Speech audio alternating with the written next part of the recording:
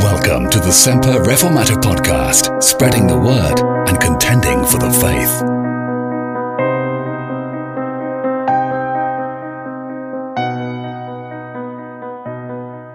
In Matthew 18, verses 21 to 35, Jesus instructs his disciples about forgiveness, about the overwhelming greatness of Christ's forgiveness freely given to us, and our response in forgiving others. Such is the Christian experience of forgiveness. I'm Bob McAvoy, and this is the Semper Reformata podcast.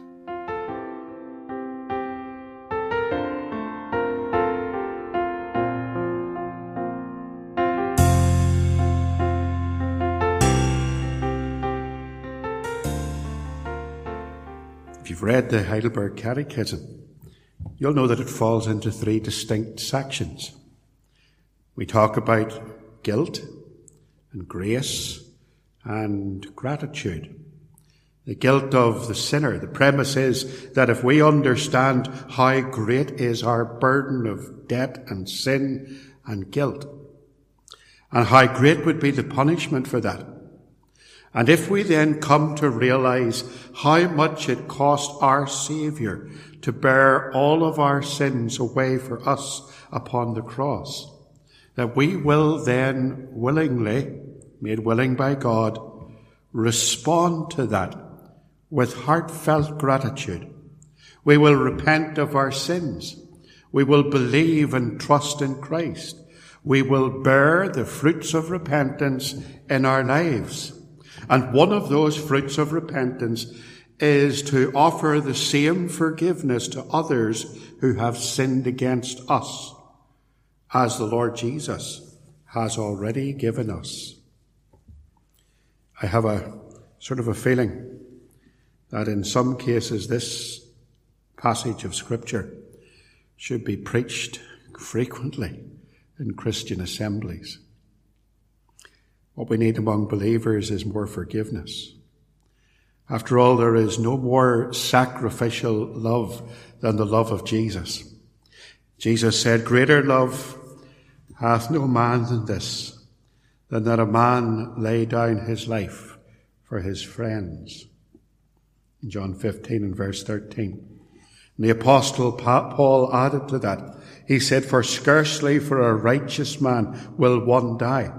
Yet peradventure for a good man some would even dare to die. But God commendeth his love toward us, in that while we were yet sinners, Christ died for us." The amazing, overwhelming love of God for sinners. And for Christians, the appreciation of that love, the reception of that sacrificial love must have some kind of a profound effect on our lives. We ought to begin to love others as Christ has loved us, to forgive others as Christ has forgiven us. Didn't Jesus teach us that when we pray, we are to say, "Forgive us our debts," or "Forgive us our trespasses," as we forgive those who trespass against us. So we're going to look at this lesson that Jesus taught, this statement of truth. Then we're going to see how that practically applies to us, to Christians, and then to unbelievers. The lesson Jesus taught here is prompted by Peter. Then came Peter to him and said, "Lord, how oft shall my brother sin against me, and I forgive him? Till 7 times? Jesus saith unto him, I say not unto thee until 7 times, but until 70 times 7. How often should we forgive someone who sins against us? Remember, all the way through this passage, we've been talking about Christians who offend against one another. We've been talking and learning about church discipline. We've been learning about what it would mean for believers who cause other believers to stumble. We're talking about how we are to avoid falling into temptation. All through the passage, it has been a whole long teaching block about how relationships within the body of Christ are to be carried out, and what the sanctions are.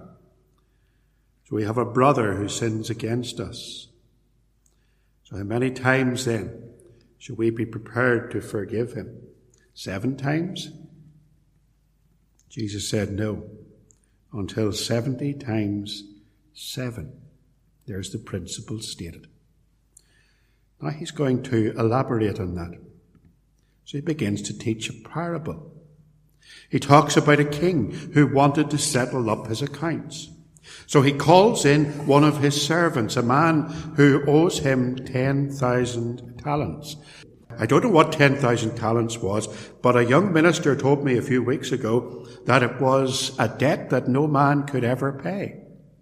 That it was a debt that was so much that you could never, even in a lifetime of highly paid work, you could actually never pay it off. So this man was so heavily in debt that the only thing that could happen to him would be that he would be sold into slavery, along with his wife and his children, and his house and his possessions would be sold to make some payment of his debt. He was in a dire situation.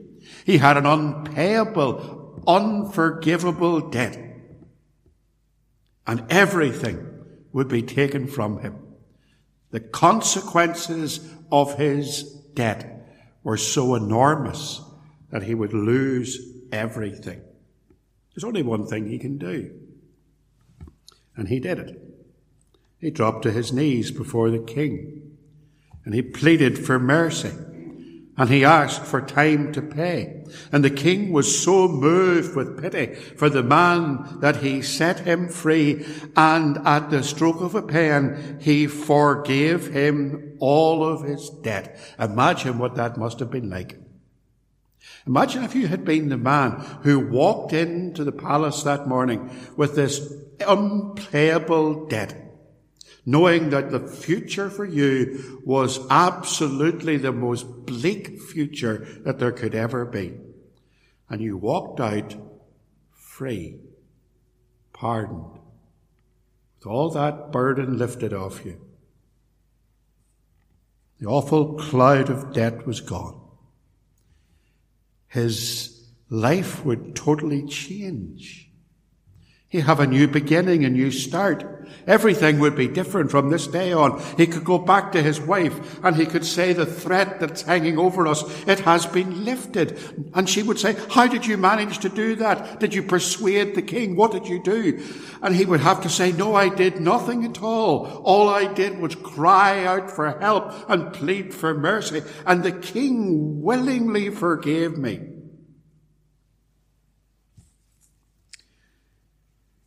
Set free from his debt, he can wander the streets again. Imagine if you were in so much debt that the officers of the law, the kings, the bailiffs, the king's men were always looking for you. But now he could go out and walk, and he walks and he meets another servant. A man who owed just a tiny amount of money, 100 denarii. Some pence. It tells us here the same servant, verse 28, went out and found one of his fellow servants, which owed him 100 pence. In our terms, that would be £1. Of course, it wouldn't be that. It would be in biblical days. But I want you to see how small that would be. The first servant, who had been forgiven much, grabbed him, took him by the throat, and he said to him, pay me what you owe me. Demanded repayment. The man begged for time to pay. But the first servant, the man who had been forgiven so much, he took him and he imprisoned him until the debt was paid. Here it is. It says in verse 29 that the fellow servant fell down at his feet, the same situation, and besought him, saying, "Have patience with me, and I will pay thee all." And he would not, and he went and cast him into prison till he should pay the debt. It's amazing how news travels fast, isn't it? It wasn't too long till the king found out. And the king called the forgiven servant to come to him. And he said in verse 32, "O thou wicked servant, I forgave thee all that debt because thou desirest me. Shouldst not thou also have had compassion on thy fellow servant?" The Bible records that he delivered him up, it says here in the scriptures, to the tormentors, till he should pay all that was due. That would never be the case. He could never pay it. He was lost. King was angry. And Jesus sums the story up by saying, "Likewise shall my heavenly Father do also unto you, if ye from your hearts forgive not every one his brother their trespasses." And again, here in this chapter, throughout it, there are sanctions that follow all of these Christian misdemeanors, all of these failures, the breaking of the law. In verse 9, for example, we're told, "If thine eye offend thee, pluck it out and cast it from thee. It is better for thee to enter life with one eye rather than having two eyes to be cast into hell fire." The principle stated, when we have been forgiven and the burden of debt that was so heavy upon us was lifted at Calvary, it is now our responsibility as Christians to offer and extend that same forgiveness to those who sin against us. Let's consider that for a moment. Learning lessons about the relationship between God and us is important. As sinners, we're deeply in debt to God. The king was owed a great deal of money. The Bible doesn't tell us how he got into such debt. It was a whole lifetime of debt. For you and I, it would never be paid off. And yet for each one of us as sinners, we too are in debt to God. You might say, why so? How could I be in debt to God? What would I owe him? Sure, I'm a self-made man. I haven't done anything that should bring me into debt to God. But we're in debt to God simply because he created us. He made us and we're his. We owe our very existence to him. There's the word owe. We're in debt. We owe our very existence to God. There's no such thing as a self-made man. We are what we are only because God created us and because he has been gracious to us. The psalmist said, "Know ye that the Lord, he is God. It is he that has made us, and not we ourselves. We are his people and the sheep of his pasture." God created us, and because he created us, we owe our very lives to him. But there's another reason why we're in debt to God. And that's because even though he created us, we've turned our backs on him. You see, science is trying to always work out how we were created, how the universe came into being. They can't ever answer the question, why did the universe come into being? Even though they can't answer the other question either. And the reason is, of course, that God made us for a purpose. He made us for the purpose of living an obedient, God-honored relationship with him. So the shorter catechism begins. What is the chief end of man? Man's chief end is to glorify God and enjoy him forever. But because we've inherited our sinful nature from Adam, we no longer glorify him. We're in enmity to God. He has shown us love. He has created us. He has provided for us. He has given us on this earth enough food and water and sustenance for every single human being that ever lived. And we have taken it and we have corrupted it through our sin, and we have turned our backs on him. He's shown us love, but we do not show love for him. He's shown us justice. We do not demonstrate that justice to others. He's shown us mercy. We do not show mercy to others. As sinners, we put ourselves first. And every time we do that, we sin. And every time we sin, we become more and more in debt.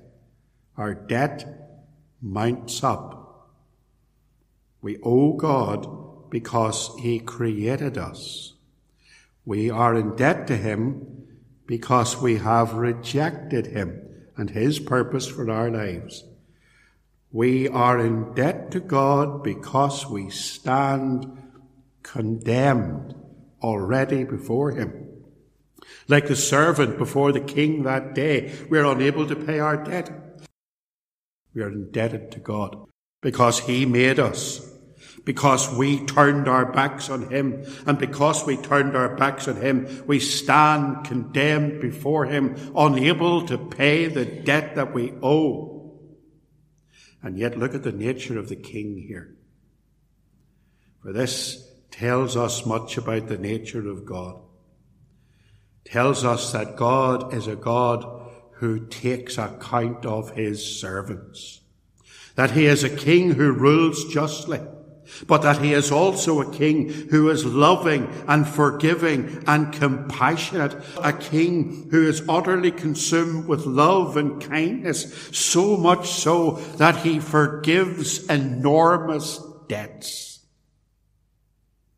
And consider the servant who realized that he could do nothing to spare or save himself from the dreadful risk of punishment, who knew that his case was entirely hopeless, who knew that the day had come, that there was an appointed day when he would come and give account of his debts before the king. The king would one day be his judge, and see what he did. He dropped to his knees in humility and he admitted his need. He confessed his burdens and his sins, and he cried out for help and for mercy.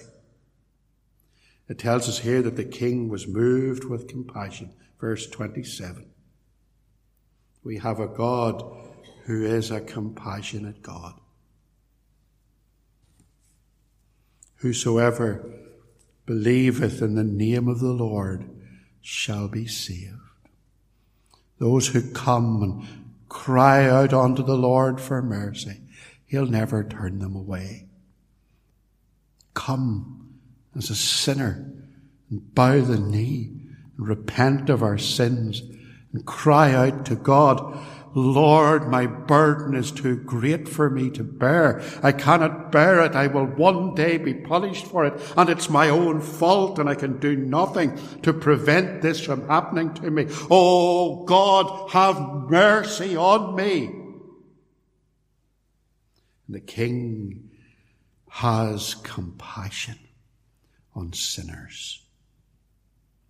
He released him and he forgave him. You see the application of Jesus' story for us.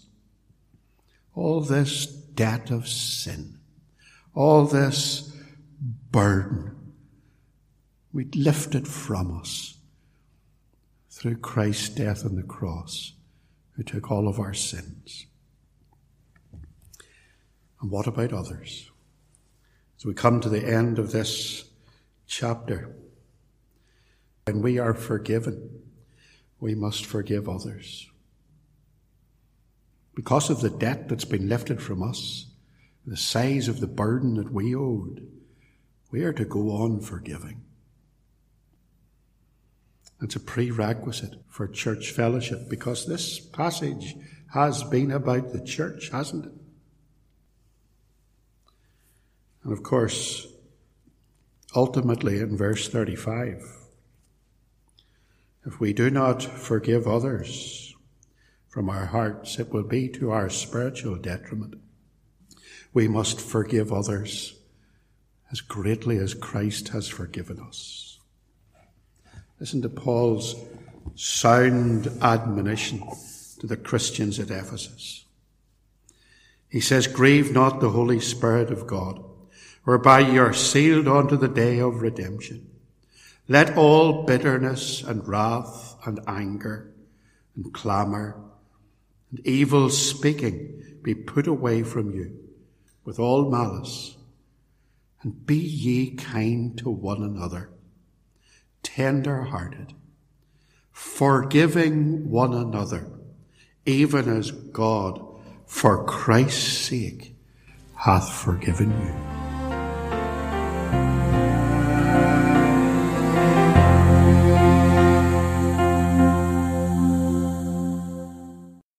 Thanks for listening to the podcast.